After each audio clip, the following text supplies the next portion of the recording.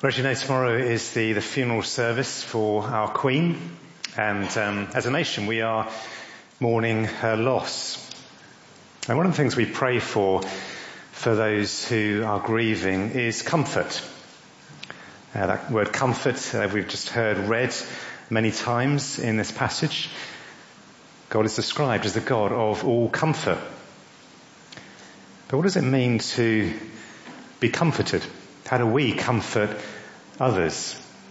And how is Christian comfort different from the comfort others may offer?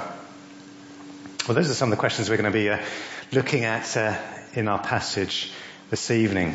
But as we start this new series in 2 Corinthians, I thought it would be helpful just to understand some of the context in which Paul is writing the letter, because it's a little bit complicated.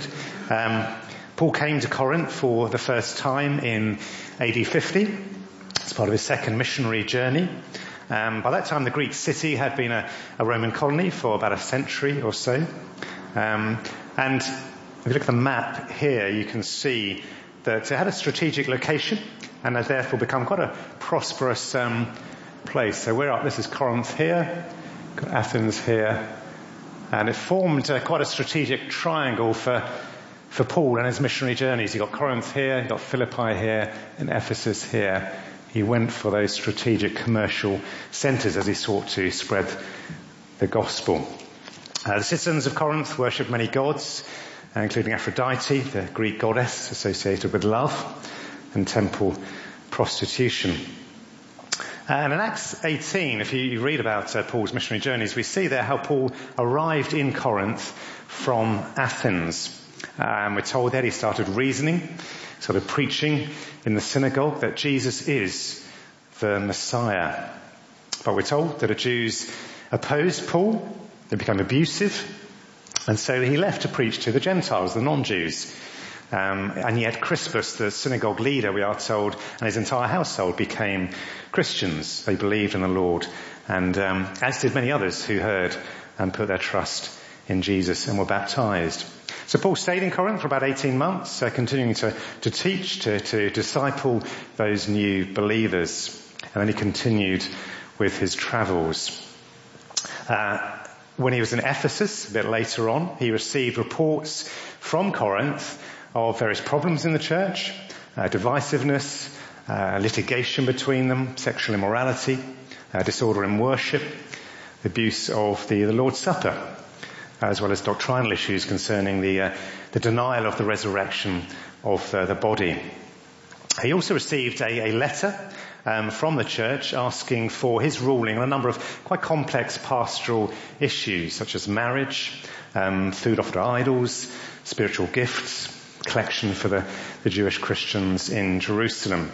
So he writes his first letter to the Corinthians in response to those issues, and as well as heading off some of the criticism that was made against him and his ministry. Paul then sent Timothy to Corinth, but Timothy returned with worrying news about the state of the church. And that prompted Paul to return to Corinth to visit the city and the believers in person. Now that visit didn't go particularly well. Paul was subjected to a personal attack by a certain individual. And Paul was disappointed he didn't actually get any support from the church in that whole situation.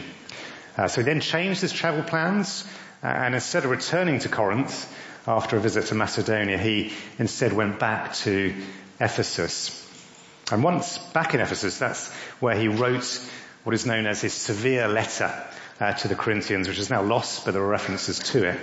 And it appears that he challenged the church there to take action against this particular individual. He then went on to visit Troas and Macedonia, where he experienced the persecution that those churches were undergoing. But then Titus met him there, and Titus had come from Corinth, and Titus brought good news that actually the Corinthians had disciplined the person who had caused so much trouble and wanted to restore their relationship with Paul. So in response to that good news, Paul writes this second letter to the Corinthians, or at least probably the first 9 chapters. The last 4 could have been a separate letter referring to other issues. That's a bit of a long introduction, but hopefully it will help us in the coming weeks, particularly next week, because when you see some of the things that Paul writes about, it's important to understand what is he going on about, what's the context of all that. But let's have a look at our opening passage this evening. And so Paul starts with a greeting. He describes who he is. He describes himself as an apostle of Christ Jesus by the will of God. Now, if you were here last week, you'll have remembered how Paul on the road to Damascus experienced Lord Jesus Christ in that amazing encounter with that shining light, opened his eyes to see him in all his glory. And he was specially commissioned then to proclaim the gospel to the Gentiles. So he's probably emphasising this here at the outset of this letter, probably in response to some of the criticism which had been levelled against him. He's writing from himself and from Timothy, his co-worker, a brother in Christ. And they're writing to, it says here, the church of God in Corinth, together with all his holy people throughout Achaia. And remember on the map, Achaia is that whole area there in blue of present-day Greece. Paul's emphasising here that in the light of the different factions within that church in Corinth, that the church ultimately belongs to God. It's the church of God. It's not the church of any individual, any leader.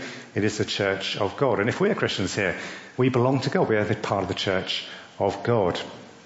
He greets them in the customary way, grace and peace to you from God our Father and the Lord Jesus Christ. It may be a standard sort of greeting, but it's actually full of significance, isn't it? Because it's by God's grace that we are saved, that we're able to call God our Father.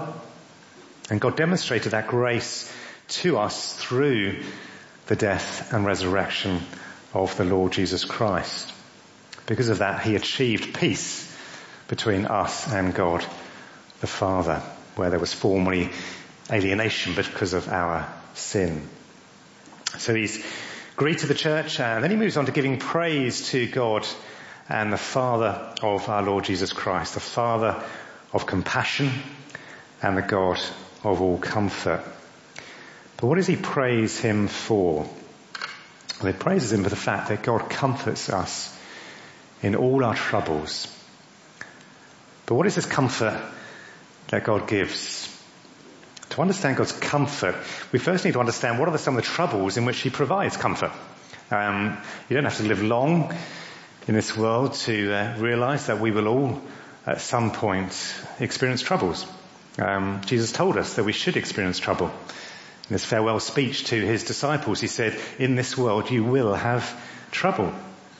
And we know that, don't we, from our own lives. But is Paul here simply referring to the troubles of living in a fallen world?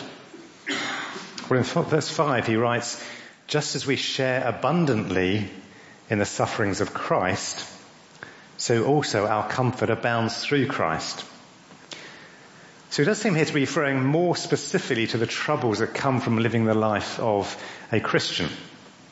And in verse 8 later on, Paul is quite open about this. Have a look down at verse 8. He says, we do not want you to be uninformed, brothers and sisters, about the troubles we experienced in the province of Asia. We were under great pressure, far beyond our ability to endure, so that we despaired even of life. Indeed, in our hearts we felt the sentence of death. Now that may refer to the riots mentioned in Acts 19 in Ephesus, or other general persecution that he experienced on his travels. Later on in chapter 11, Paul provides a whole list of troubles that he faced during his lifetime. That included imprisonment, flogging, beating, stoning, shipwrecks, attacks, hunger, thirst, exposure. And besides all this suffering, he says, I face daily the pressure of my concern for all the churches. So we're talking about physical hardship, danger, persecution, and all the anxiety that goes with being a follower of Christ and a concern for other Christians. At the same time, I don't think it excludes, though, the troubles that come from living in a fallen world, such as serious illness that we will experience from time to time. But coming back to God's comfort in those troubles, what then does that look like? Well, the root of the Greek word translated comfort here is parakaleo, which means to call alongside. So the Holy Spirit is known as the paraclete, the comforter, the one who comes alongside us. Another word used would be encourager. How does the Holy Spirit comfort or encourage us? Well, let's have a look at how he does that. Firstly, through his presence. I don't really remember what Jesus said to his disciples at the Last Supper as he prepared to leave them. He said, I will give you another advocate or paraclete to be with you forever. So he comforts us by reassuring us of his presence with us through our troubles. He promises us that he will never leave us. He will never forsake us. He will never abandon us. One of the most emotions to experience in this life is abandonment. As we've said, we will all go through troubles. What gives us comfort is to know that we're not on our own. We don't have to face them on our own. And the Bible is full of reassurance that God is with us in our troubles. Isaiah 43 says, when you pass through the waters, I will be with you. Or Isaiah 41, do not fear, for I am with you.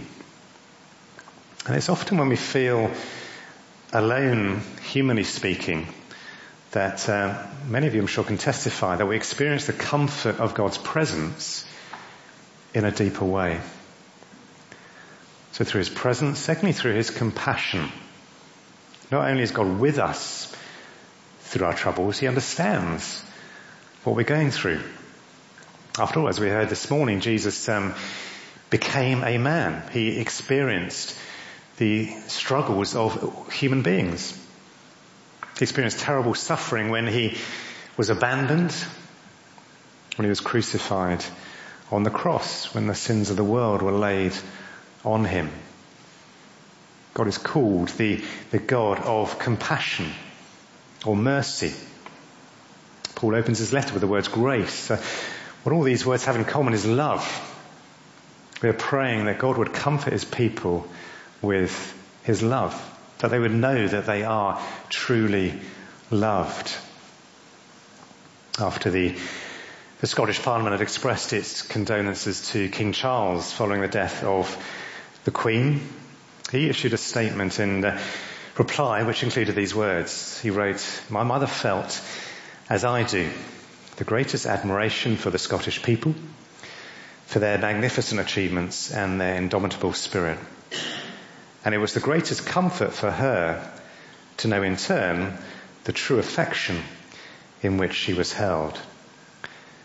To be loved provides a great deal of comfort. And God's love is a perfect love. It's a love that he's expressed through sending his son to die for us on the cross and make that great sacrifice. It's a love that nothing can separate us from, not even death. Thirdly, his strength.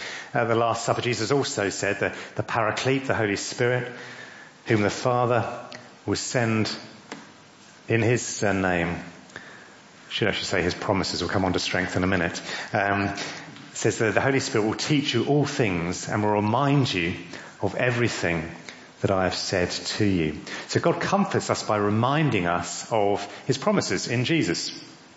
One of the greatest promises of Jesus that is often read out at funeral services is from John 11, where Jesus says this. He says, I am the resurrection and the life. The one who believes in me will live, even though they die. And whoever lives by believing in me will never die. Or remember that promise we looked at last Sunday morning. Do you remember, if you were here, it said, my sheep listen to my voice. I know them and they follow me. I give them eternal life and they shall never perish. No one will snatch them out of my hand. The Holy Spirit comforts us by reminding us of Jesus' promises. Thirdly now, through his strength. Swap those around. Comfort is not just God being with us and understanding our troubles. It's also giving us the strength to endure them. If we have put our trust in Jesus, then we will experience his strength and his courage. Paul writes in verse 8, we were under great pressure, far beyond our ability to endure. They'd come to the end of their strength. They'd received then the supernatural strength of the Lord. Sometimes we experience God's comfort through strength to endure. Other times we experience his comfort through his deliverance. Verse 10, if we look at verse 10, it says there, he has delivered us from such a deadly peril, and he will deliver us again. On him we have set our hope that he will continue to deliver us as you help us by your prayers. As well as praying for strength to endure through our troubles, it's also okay to pray for deliverance from them. But that does mean trusting that God will deliver us when he thinks it's right and not when we think it's right. And it may be that he chooses not to deliver us from our troubles. It may be that our health problems do lead to our death, or the health problems of others close to us. It leads to their death. But again, his comfort reassures us that in our death we will receive the final deliverance, when all the troubles of this world will be left behind, when our tears will be wiped away, because we will be welcomed into a world where comfort is no longer needed, because there is no more death or mourning or crying or pain. We will enjoy the God of all comfort forever. And that's because Jesus has delivered us from the penalty for our sin. As we put our trust in his atoning work on the cross, we have been forgiven. We've been welcomed by our Heavenly Father as his children. We've received his promise that we will share in the glory of Christ. And that's what we'll be celebrating shortly this evening as we take the Lord's Supper together. So God comforts us in all our troubles, but also God calls us to share in the sufferings of Christ. Verse 5 says, just as we share abundantly in the sufferings of Christ, so also our comfort abounds through Christ. I think if you ask most people in this country, what is their goal in life? What's their purpose in life? A lot of them probably answered, well, to be happy. I want to be happy. And that normally means avoiding trouble, whether it's health problems, whether it's financial problems, whether it's relationship issues. Take all those away. I just want to be happy. As Christians, our goal in life is different. It's to give glory to God, and we give glory to God by enjoying him. So there is still joy. There's a different type of joy, but we enjoy God. It's by depending on him. And it's by becoming more like him. And therefore we should embrace our trials when they come along, when God sends them our way, because they serve all those purposes. And you think, enjoy him? How do we enjoy God through our trials? Well, we enjoy God because we see all those aspects of his character that we've just been looking at. We see them more clearly in our troubles. We see his presence. We see his compassion, his promises, his strength, his deliverance. It's in our troubles that we see them more clearly. We may have known about them before, but in our troubles we experience them personally in a real, meaningful way. So God calls us to share in the sufferings of Christ, to enjoy him, but secondly to depend on him. Look at verse 8 again. It says, we were under great pressure, far beyond our ability to endure, so that we despaired of life itself. Indeed, we felt we'd received the sentence of death. But this happened that we might not rely on ourselves, but on God, who raises the dead. So often we do depend on our own strength, don't we? And sometimes we just take pride that we're strong, we can get through this. Of course, even that strength is strength which God provides for us. When our troubles leave us in such despair that we're crying out to God for help, that's often when we really see his power at work. When we've come to the end of what we feel are our resources. Later on in 2 Corinthians, we read of Paul's so-called thorn in the flesh, where he calls out to God 3 times. He calls out to God to take that away from him. And God didn't. He didn't answer that prayer in that way, because he said, my grace is sufficient for you, for my power is made perfect in weakness. When troubles come our way, we can embrace them because they make us more dependent on God. We trust in him more. And thirdly, sharing the sufferings of Christ enables us to become like him. Our troubles have been called the furnace in which we are refined, in which the dross is burnt off and the precious metal remains. One of the things that trials teach us is endurance. And in the same way that you can't get fit without exercise, you can't learn endurance without trials. In James 1 it says, consider it pure joy, my brothers and sisters, whenever you face trials of many kinds, because you know that the testing of your faith produces perseverance, which is similar to endurance. Trials make us more humble. They give us greater understanding. They give us greater compassion for others who are in need. And so the question we have to ask ourselves is, do we want to share in the sufferings of Christ? Do we consider it pure joy, as we are called to do? Do we want to enjoy him more, depend on him more, become more like him? Can we say the same as Paul in his letter to the Philippians, where he says, I want to know Christ. Yes, to know the power of his resurrection and participation in his sufferings, becoming like him in his death. Okay, you may say, well, Paul was an apostle who was probably called to suffer more than most. As we heard last week in Acts 9, Jesus said, I will show him how much he must suffer for my name. But as followers of Christ, we are all called to take up our cross, to lose our lives for Christ. God calls us to share in the sufferings of Christ, and he comforts us in those sufferings. But there's another reason why God comforts us in all our troubles, and that is so we can comfort others in their troubles. Have a look again at verse 3. Paul writes, praise be to the God and Father of our Lord Jesus Christ, the Father of compassion and the God of all comfort, who comforts us in all our troubles, so that we can comfort those in any trouble with the comfort we ourselves receive from God. And he continues, if we are distressed, this is in verse 6, if we are distressed, it is for your comfort and salvation. If we are comforted, it is for your comfort, which produces in you patient endurance of the same sufferings we suffer. And our hope for you is firm, because we know that just as you share in our sufferings, so also you share in our comfort. We can better comfort others when we have gone through troubles ourselves.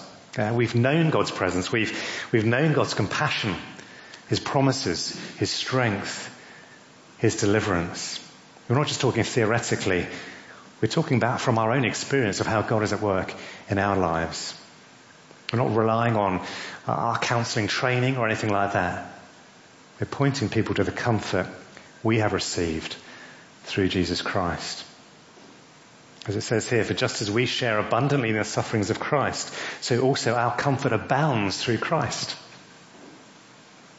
It's a privilege to be used by God to comfort others.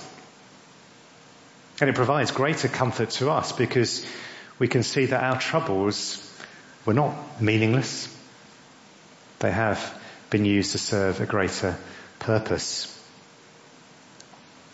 Remember we said that God is glorified when we depend on him and his comfort. But he often chooses to comfort us through his people, through their coming alongside us, through their compassion, through their practical help, through their prayers. And what that means, though, is that we need to be willing to share our troubles with one another, to be open about our struggles. The church is not a place where we try and impress others with how well we are doing. It's not a place where we pretend everything is fine when deep down we're struggling. That just reveals our pride and our self-sufficiency. We can't ask God for help if we're not willing to ask his people for help. He's given us one another for our comfort. Paul was not afraid to share his troubles even with Christians in Corinth, some of whom were quite critical of him. He said in verse 8, "We don't want you to be uninformed, brothers and sisters, about the troubles we experience in the province of Asia. We want you to be aware of them." Why? So you can pray for us. In verse 10 it says, "On him we have set our hope that he will continue to deliver us as you help us by your prayers." Paul needed the prayers of his brothers and sisters in his troubles so that he could experience the comfort of God. But the reason he also wanted the prayers of his brothers and sisters was so that they would be able to see God at work answering their prayers. And so the glory would be given to God. Verse 11 says, "Then many will give thanks on our behalf for the gracious favour granted us in answer to the prayers of many." In some ways, the Corinthians praying for Paul is more important for their own faith than for Paul's benefit. So let's drop the masks. Let's be willing to be vulnerable with one another as we share our needs. And let's pray for one another as we come to an end and prepare to take the Lord's Supper together. We will all experience troubles. But as we go through them, let's not focus on the troubles themselves, just wanting to get rid of them, however awful they may be. But let's seek God's comfort through our own prayers, through the prayers of our brothers and sisters. And let's enjoy and rest in God's comfort. Let's enjoy his presence, his compassion, his promises, his strength, and his deliverance. Because as we do so, we reveal his glory. And having received his comfort, let's ask God to use us to bring comfort to those who are in trouble. Let's pray. Father God, as we come to the Lord's table now, there will be different things going on in our lives, things we're worried about, concerned about, all sorts of troubles we may be experiencing, people we're concerned about. Lord, we pray that we would know your comfort. Help us not to try and keep going in our own strength. You want to help us. You're there to help us. So Lord, we, in our humility and weakness, call to you that we would experience your strength and your love and your power. Lord, thank you for one another. Thank you that you have given us one another as your church to be there when we're struggling. Thank you for that comfort we have received from one another when we've gone through troubles, and help us to continue to be there for each other in our times of need. We praise you that you are the Father of compassion and the God of all comfort. In Jesus' name, amen.